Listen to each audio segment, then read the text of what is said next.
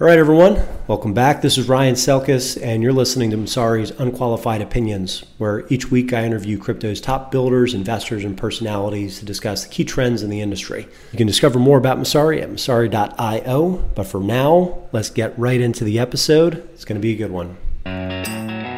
This podcast is presented by Blockworks Group, one of the top blockchain events and media production companies I've worked with. For exclusive content and events that could help you with insight into the crypto and blockchain space, check them out at blockworksgroup.io, and you will not be disappointed.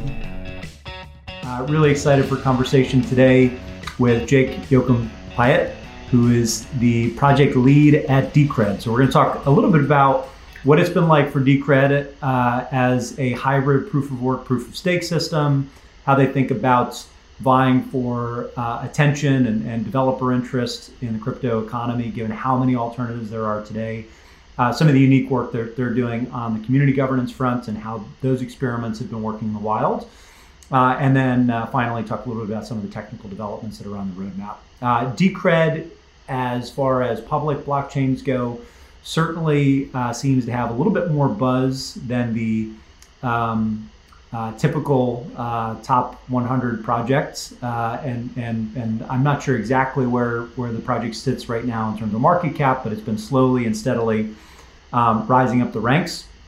If you're watching this on the live stream, we are getting the beautiful Chicago sun causing a halo effect not only around Jake, which is quite auspicious, but maybe perhaps around the entire Decred project. So we're going to talk a little bit about some of the investor interest and how you guys have positioned yourselves so successfully over the last year or so, and more importantly, what's next and kind of what gives this project, this protocol, some staying power.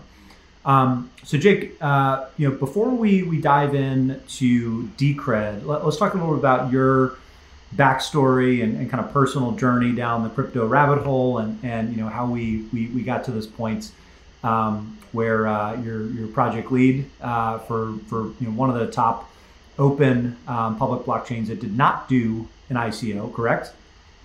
That is indeed correct. We did not have an ICO, and when we launched with a working product and a working blockchain. So all of that went live, and we didn't take any external capital. I furnished all of the capital required to do the development.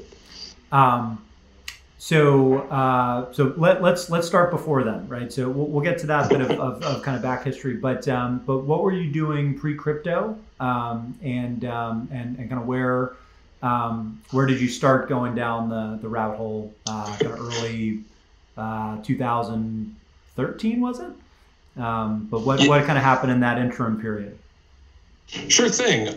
So my background is, I went to school for physics. I originally wanted to be an academic, and that path didn't pan out.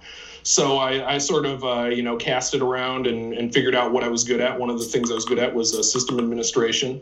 I can, take operating systems and existing pieces of software, plug it together and make it do things, and, do that pretty well. So that was sort of my interest. And then back in, I think it was 2011 was the first point at which I saw Bitcoin, and I thought, oh, wow, this is pretty interesting. That got my attention. And then I saw it again in 2012, and I'm like, okay, this idea of storing value without a bank, that's really cool. And it really captured my imagination.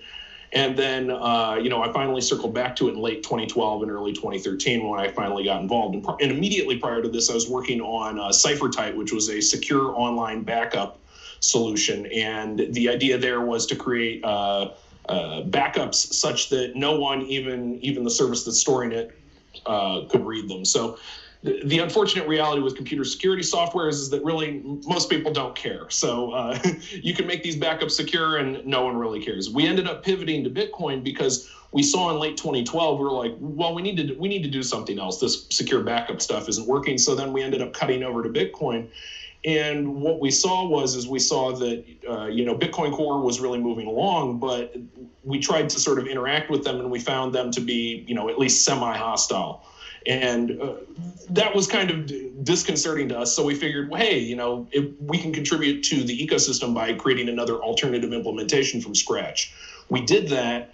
And that led to, from basically early 2013 until roughly early or mid 2015, that led to some animosity with the Bitcoin core developers. And, along the lines of they didn't like competition. So that's how that went. It ended up being a good learning experience, and it taught me some very useful things that I brought to bear in Decred.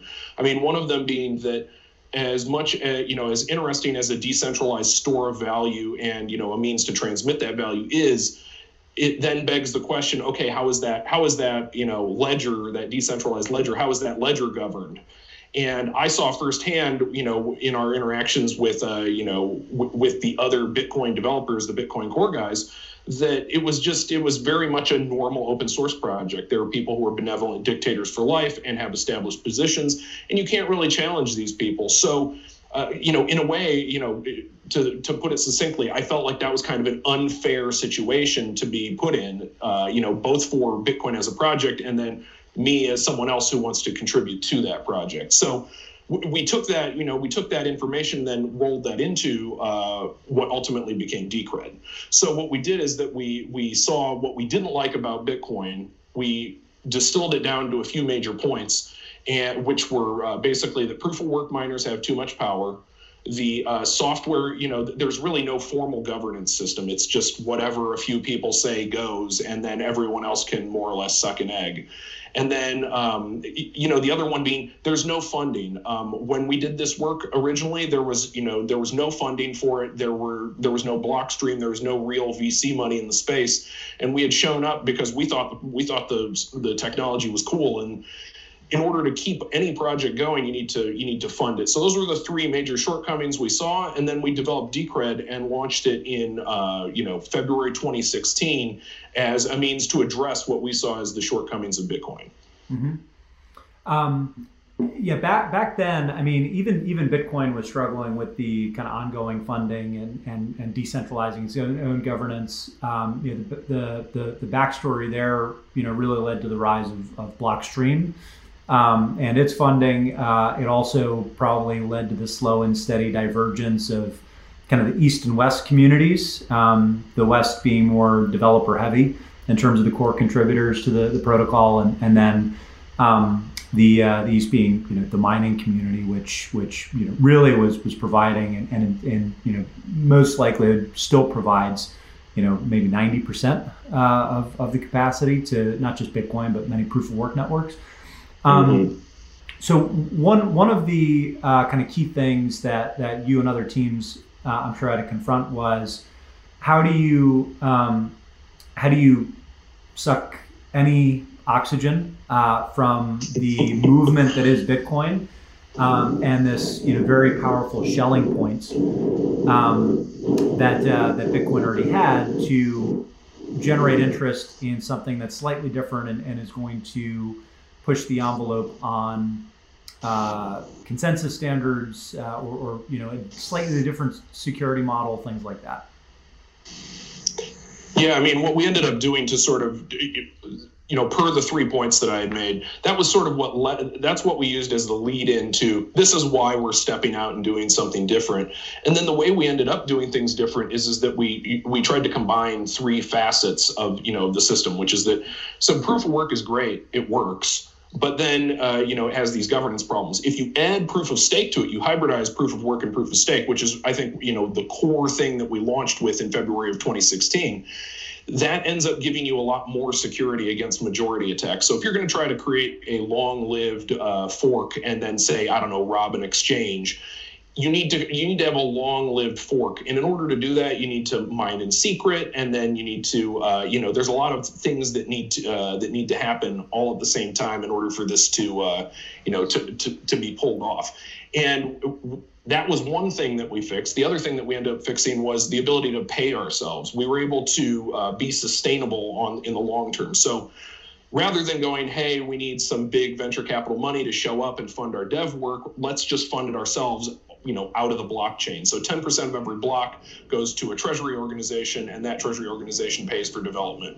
And then the other thing that we ended up doing to sort of differentiate ourselves was and this didn't happen really until the beginning of 2017, was we took our hybrid proof of work, proof of stake system, and we integrated it with the process of consensus rule changes, so that when consensus rules need to change, which is, hey, episodically, you might need to bump the block size, you might need to shrink the block size if you're Luke Jr.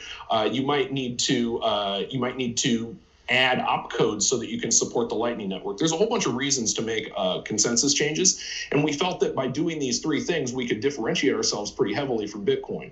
Now, when we ended up doing that, we ended up pretty much having to go it alone for the first year or so. But once things started to heat up in 2017, other people in the space saw our value proposition and our differentiation points as something that drew them to it. And in a lot of cases, we have people in our project who aren't necessarily, they're not like, exiles from the Bitcoin space, but rather they're people who see the depth of the value in these kinds of systems, a system that can adapt over time, a system that can change the rules, albeit in a way that, is reasonable and done according to the interests of the people who already hold the coins.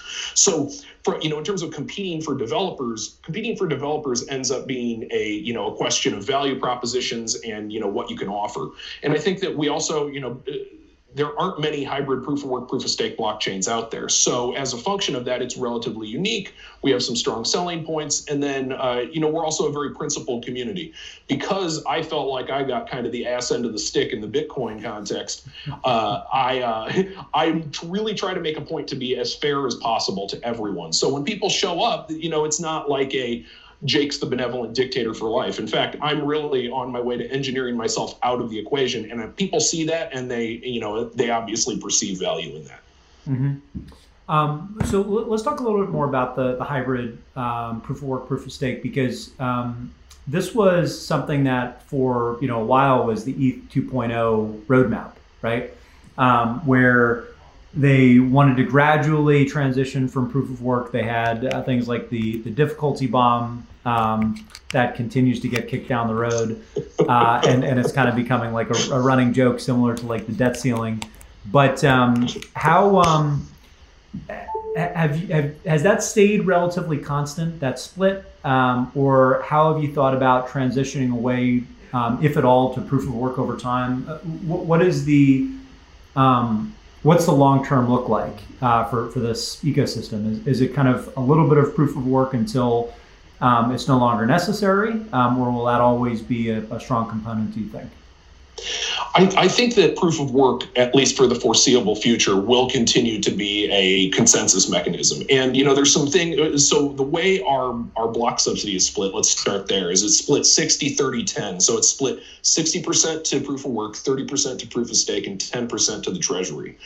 And the reason that we ended up having that mix when we started is that proof of work requires actually purchasing real equipment, making capital expenditures, and having a facility, cooling it, all the electricity to power the miners. It typically has to live somewhere in the mountains to have a good a good cooling cost and a good electricity cost. There's all kinds of considerations that end up going into proof of work. That's why we felt that it should get 60%, because somebody's got to build these things and pay for them. And then the reason we wanted to do proof of stake and do 30% is that when we started the project, we didn't want the, and I say semi-passive rate of return for proof of stake participation. We didn't want it too high, because if you run it too lean, then you attract, run it too rich, you attract the wrong kind of people. You attract people who are just rent seekers and just there to, rip value out of the consensus mechanism. So we started at 60-30-10, and then in terms of proof of work, we intentionally chose an ASIC friendly algorithm, Blake 256 with 14 rounds, and we did that because we didn't want to. We saw the sort of the whack-a-mole that was being played by Monero, and in terms of ASIC resistance, and we felt that we didn't want to have to constantly be playing whack-a-mole with our proof of work algorithm. So we just said, we're just going to go ahead with it and put something out there that people can turn into ASICs and deal with that. And then, in terms of the split and where things are going, is what we've been seeing is that we have like a decay curve. Bitcoin has the halving every 4 years. In our case, I think it's every 3 weeks, roughly. It's 6,144 blocks. The subsidy drops by a factor, or is reduced by a factor of 100 over 101, roughly a drop of 1%, so that we have small, subsidy adjustments on our blocks over time. And then in terms of, inflation, we don't have anything baked in. We don't have a tail emission like, say, Monero. And then, to connect back to your comments about the hybrid proof of work, proof of stake for Ethereum, is we saw the hybrid proof of work, proof of stake proposed, and we were like, hey, we've kind of already done that. And something that I do find entertaining is to know that it didn't end up ultimately, materializing. And per your comment, there's the difficulty bomb, which is now embedded and keeps getting kicked, right? Yeah, and so we kind of started a little bit more in the weeds than maybe I'd start most conversations. So I want to pull it back a little bit just to come up for air and make sure that we didn't just kind of lose everybody. Now, the reason I wanted to start with the consensus mechanism and how you guys are different is, it is one of the differentiating features, I think, of Decred in terms of how you think about sovereign resistance or actual permissionless transactions, and why this system is better than Bitcoin or better than a true proof of stake system. That if you get the distribution wrong, it just becomes like an oligopoly, things like that.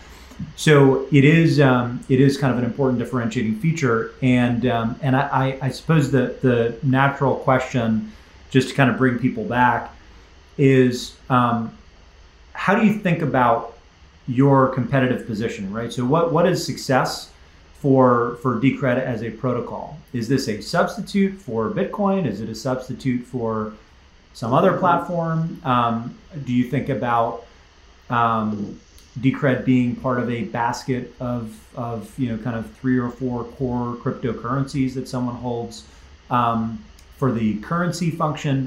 Where exactly is the differentiated use case? Because I think you can kind of grok how the system design is different and how good governance is kind of baked in to begin with, but is that, or has that been a strong enough pull to actually drive usage to Decred versus have it just kind of sitting in the periphery as a hedge of sorts, right? This is important for this ecosystem to exist in case XYZ happens to Bitcoin or XYZ happens to one of these other protocols.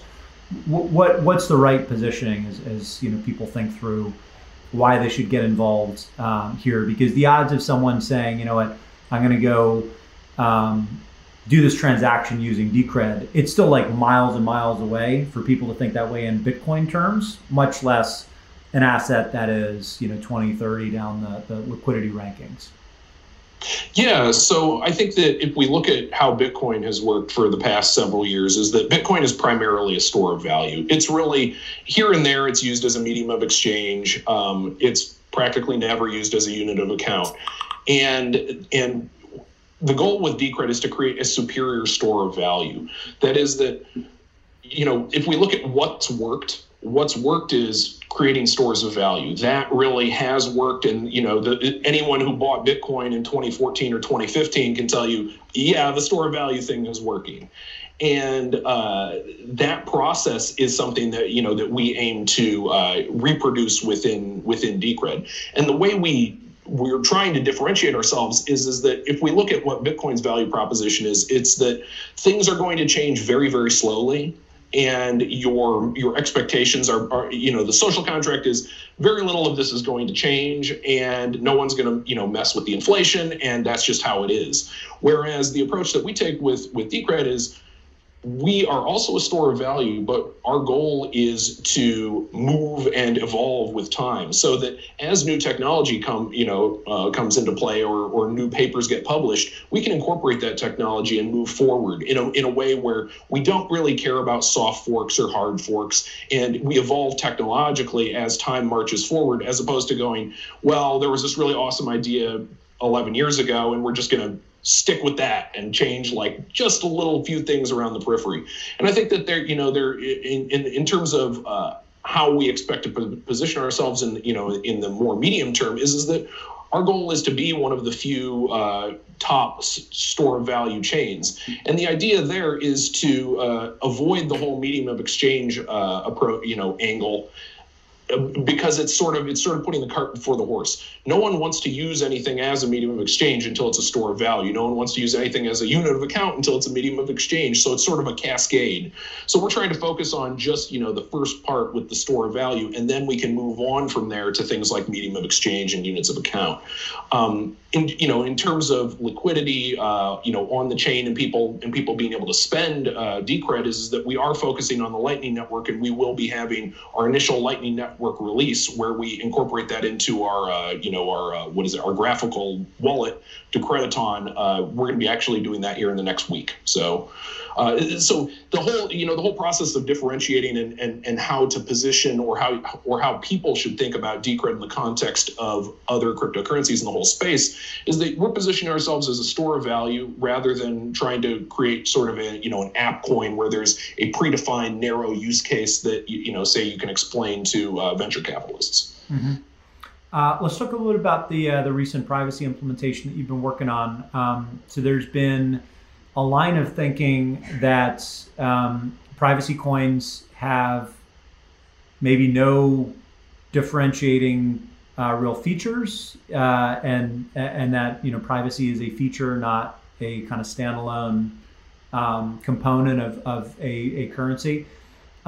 You've recently begun work on a privacy implementation. Can you talk a little bit about that and kind of some of the other protocols or work that's been done that it borrows from, how it's getting incorporated into the protocol, and whether you buy that thesis that this is just a forkable feature that we and other flexible teams that have faster governance mechanisms will ultimately siphon off and incorporate to make our own platforms better, right? So the whole good artists copy, great artists steal mindset, which is fair game in open source, by the way. But comment on that a little bit and maybe talk through the roadmap on the privacy side. Sure thing. I'll try to keep it brief. I could talk for far too long about this. Okay, so I mean, my view on privacy is that it really is more a feature than a core thing to focus on with a project. That said, there's some very talented people working on the privacy-focused, projects. Whether it's Monero, Zcash, or ZeroCoin. There's some really talented people out there who are making real progress on the privacy front. But as per your comments, because we can change our consensus rules as a function of time and do it in a way that the chain keeps operating smoothly, for Decred, we can, effectively bolt on privacy features as we go. Or let's say we bolt on a privacy feature that we thought was cool, and we find out later it wasn't so great. We can discard it and then change consensus rules and pick up something else and use that. So from an adaptability standpoint, Decred is positioned to pretty much do whatever it wants with privacy. And the approach we decided to take was one where there's really two facets to privacy, and you can either not try to attack both facets at the same time, or you can attack one at a time. One is linkability, so being able to link UTXOs on the chain. So if you can link the coins on the chain, in a lot of cases you can infer identities or groups or relationships between people. So you can focus on linkability, and if you look at, say, Monero, that's how their ring signatures work. Is that breaks linkability, or it makes it, it creates an 11-fold anonymity within a transaction in terms of what the input UTXOs were. And we decided to sort of go that route. That is, focus on linkability first, because we felt it was more important than the second component, which is also more difficult, which is amount privacy, right? So if you have a public ledger and you're trying to make sure there's only X things on the public ledger, if you start obfuscating the amounts, it's like, well, does it all reconcile at the end of the day? So the ability to reconcile and count, everything is a function of those amounts. So changing the amounts is obviously technologically it's harder to pull off. So for example, the way Monero deals with that is that they have confidential transactions which use bullet proofs. So you blind the amounts with a commitment, and then you have a range proof for for each of the individual amounts, and that's how they handle the amount obfuscation. So that requires consensus changes. So our approach was to deal with the linkability first, and we had seen a paper which we really liked, which was CoinShuffle. So there was a CoinShuffle paper which proposed a mechanism for shuffling Bitcoin transactions. And what we ended up doing was we saw a follow-on paper, CoinShuffle++, and we ended up implementing that. So what that does is that allows for an off-chain multi-party computation process that uses basic cryptographic primitives to break linkability between the inputs and the outputs of that transaction. So that if you, I, and 10 other people all put money into one of these CoinShuffle++ mixing transactions, on the other end, there are mixed outputs, and those mixed outputs are indistinguishable and not linkable to any of us who put the funds in. So the reason we like this is because it uses simple cryptographic primitives. It uses things like Diffie-Hellman key exchange, deriving session keys, blinding commitments using hashes, and then pads using hashes, and then solving systems of equations. These are all basic, like introductory college level mathematics that can be used to obfuscate the origins of a transaction. That's what for us was the real draw to it. And then if you look at, say, what Zcash is doing, so Zcash does zero knowledge proofs of a specific type, which is ZK Snarks, and it's a very powerful technology. It's an incredibly big hammer, and it can be brought to bear on a number of different problems. It solves both the linkability and the amount privacy in one go. The caveat there being that if you look at the source code for it, it's monolithic. It's like 20 to 30,000 lines of code that probably 50 people on the planet are qualified to audit. And so we had looked at that, and we liked it. We thought it was a very cool hammer, but it's like, man, what if there's something busted in there? And so the what if of that really kind of had turned us off. And then similarly with Monero, they use ring signatures. And ring signatures and these ZKPs both have a property that I'm not a fan of, which is that they break pruning. So if at some point in the future you want to throw away the history of the blockchain, you cannot do it with those projects because of the fact that the obfuscation of the linkability basically breaks pruning. So we wanted something that was prunable and relatively simple, and then something that was flexible so that we could change it, we can upgrade it. And the CoinShuffle++ process, we felt delivered on those fronts. So we ended up running with that, and we're in the process of integrating it. So it's, we have it out, it's public, it's going into this release that's coming. Hey, I think the release is going to happen this week. I say I think because I don't want to promise anything until it's actually out.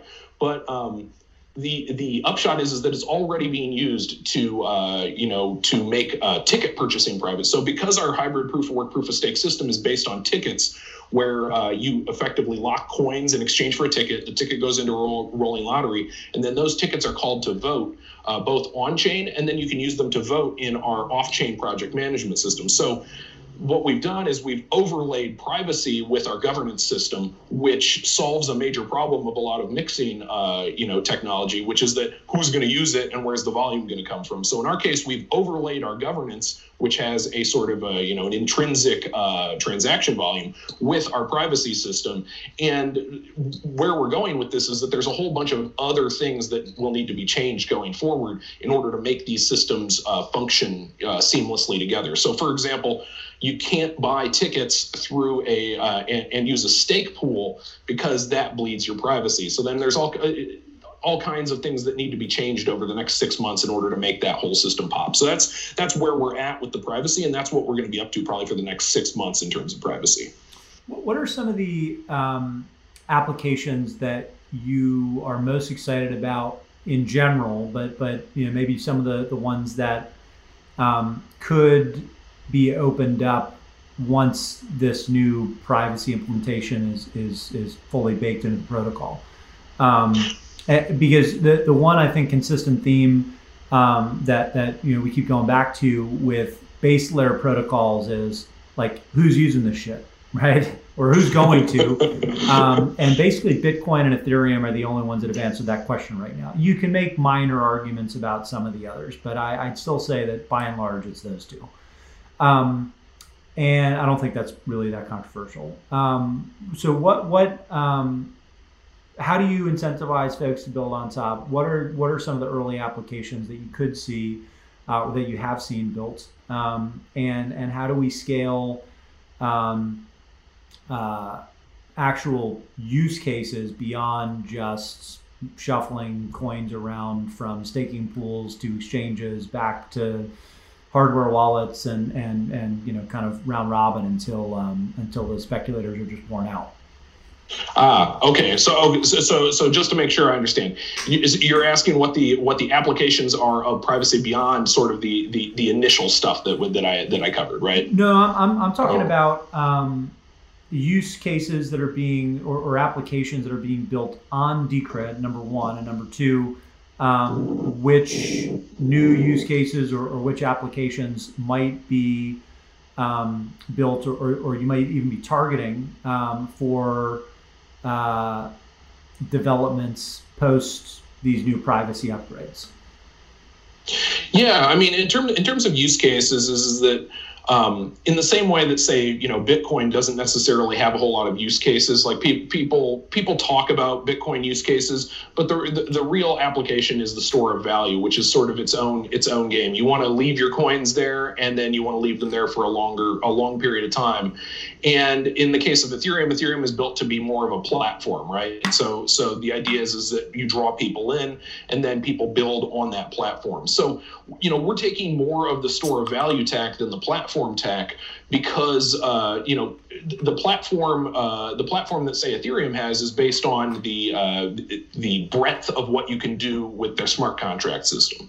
So the smart contract system, in Ethereum is really the draw. And then in the case of Decred, we're trying to focus on things that are a little bit more sort of traditional. That is, this idea that you can create infrastructure that can't be tipped over, that you could create that you could participate in our privacy system and then say, go back out. So you can basically dip your toe in, have a good store of value where there's privacy being created, and then duck back out and, I don't know, revert to Ethereum or revert to Bitcoin. The idea being that we're trying to add and act as a store of value. In terms of people building on top of Decred, it's just not built the same way as, say, Ethereum. So I feel like focusing on what's going to be built on top of Decred is a bit, it's a bit challenging. We're obviously trying to get our Lightning Network up and running and get people using that. But just like, say, with Bitcoin is that it's difficult to say if there's really an app that people are trying to build, as much as sort of the ability to store and transmit value is its own sort of application. So you just want more people doing that. And, our goal is to create the better store of value that is better bait. So people do it on our platform as opposed to, say, Bitcoin, which I think is fair to say will not change hugely as a function of time. So every several years, I'd expect to see some cool features added to Bitcoin, but I would not expect like, wow, they're going to be on the cutting edge of fronts A, B, and C, just by merit of the social contract that they have in place with everyone at this point. And I think that Ethereum's smart contract platform is very interesting. It gives a lot of breadth, but then it has its own sort of things that hold it back. Like, for example, that the biggest application that I've seen used on the platform is raising money, and now that that's slowed down a bit, people are having to really figure it out and find, what I consider to be like the real applications. As much fun as it was to see, the VCs get frustrated that everyone else was like out VCing them on Ethereum. Makes sense. So obviously privacy is a big one. What other facets of the roadmap can we expect to see come out in the remainder of the year and into kind of early 2020 at this point? The big one that's being worked there's I think there's two real major ones that are being worked on. One of them is decentralizing the treasury. In the interest of getting our project out the door, launching and making everything work, we wanted to have a decentralized treasury from launch, but we couldn't figure out how to do it properly. So what we've done is we actually we put a proposal forward to decentralize the treasury formally. That is, the idea is to make a very small smart contract that exists in our scripting system. So it would be a couple, I think it's 2 new opcodes. And the way that would work is that there's a T-spend and a T-add opcode. The idea being that every block, instead of the 10% going to a 3 of 3 multi-sig address that's controlled by a corporate entity, it would T-add to the special treasury account. And then when funds are drawn from the treasury, they're drawn from the treasury using a T-spend, so that the funds are spent, and then the T-spend transactions have to actually be voted on by the stakeholders. So like a draft transaction is proposed, people vote on that transaction hash, and then after like a week of voting, and there's a threshold of yes, no, that transaction would be published and then would be valid on the chain. So that it's like a very small little Ethereum bit that's stuck into our system. So we have a very minimal smart contract that does that. That work we should probably have that landed by mid next year. And then the other thing that we're working on that's relatively large is our DEX infrastructure. So I don't know how much experience you have with this, but I've seen a lot of questionable things occur when you're trying to get listings on exchanges, people wanting to be paid exorbitant marketing fees and so on. So I experienced a lot of that, and it really did not sit well with me. As somebody who knows that to add this thing from a dev standpoint is maybe 10K, people asking 6, 7, or 8 figures to get added to various exchanges is ridiculous. So I felt like there really needs to be better, decentralized exchange infrastructure. There's several, there's myriad projects that are already doing this out there, but they have one thing in common. All of them are to some extent rent seeking. So everybody's trying to, get an edge, get a little bit of the trade fees into their account. In our case, what we're trying to do is we're trying to remove rent seeking, both in terms of listings and in terms of trade fees. We're trying to fix the way the trading works, in the sense that first in, first out order matching, which is the sort of the gold standard across both centralized and decentralized exchanges, both in the fiat and crypto world. We're doing away with that. We're doing pseudo-random matching. So people submit orders, and then within an epoch, those orders end up getting shuffled. People commit to values. They reveal their commitments at the end of an epoch, and then the things match pseudo-randomly. So the idea is to basically completely rule out front running as much as we can. And then the last thing, is to make the UX more like email. It should be like email. If I want to send you, Ethereum, it's already like email. But if I want to exchange, say, Decred for Ethereum, that's not like email. You have to go somewhere. You have to use somebody's stuff. It's a game for them to make money. And instead, it should be something like, someone sets up a server somewhere, you mash a couple buttons, and, you want Ethereum, I have Decred. I send it to the server, you get Ethereum, we call it a day. And we do that using atomic swaps. So everything gets matched, and then there's an atomic swap across chains, and then, funds move on chain to on chain. So, those are the directions we're going. And, those are the two biggest things that we have in the pipeline for the next, say, 6 to 9 months. Awesome. Well, I hope everyone enjoyed this update and kind of refresh on Decred. Jake, where can folks find you and get involved in the project? The revolution will not be centralized, but our chat platforms are. So chat.decred.org. We prefer Matrix, but we also support Slack and Discord. Those are bridged. So if you want to participate, you can show up on any of those 3. But again, I prefer Matrix, and I suggest people use that. It's better. And we can be found at events here and there, but really we're an online community, so feel free to show up in our chats. But no more of the Consensus 2018 spacesuits. The spacesuit, man, I forgot about that. It's been a minute. We didn't. We'll let you off the hook. A lot of people were high on moon fumes around Consensus that year, but It's been a pleasure. Good to see how far the platform's coming, and congrats on all the experimentation, and good luck with some of the upcoming releases. So, Jake, we'll catch up again soon. In the meantime, to all the viewers out there, thanks for tuning in. Until the next one. Thanks for having me, Ryan. That's a wrap. Thanks for listening. New episodes of Unqualified Opinions go live weekdays at noon Eastern Time. You can follow me in the meantime on Twitter at 2BitIdiot if you want to continue the conversation or troll me. Otherwise, I'll see you next week.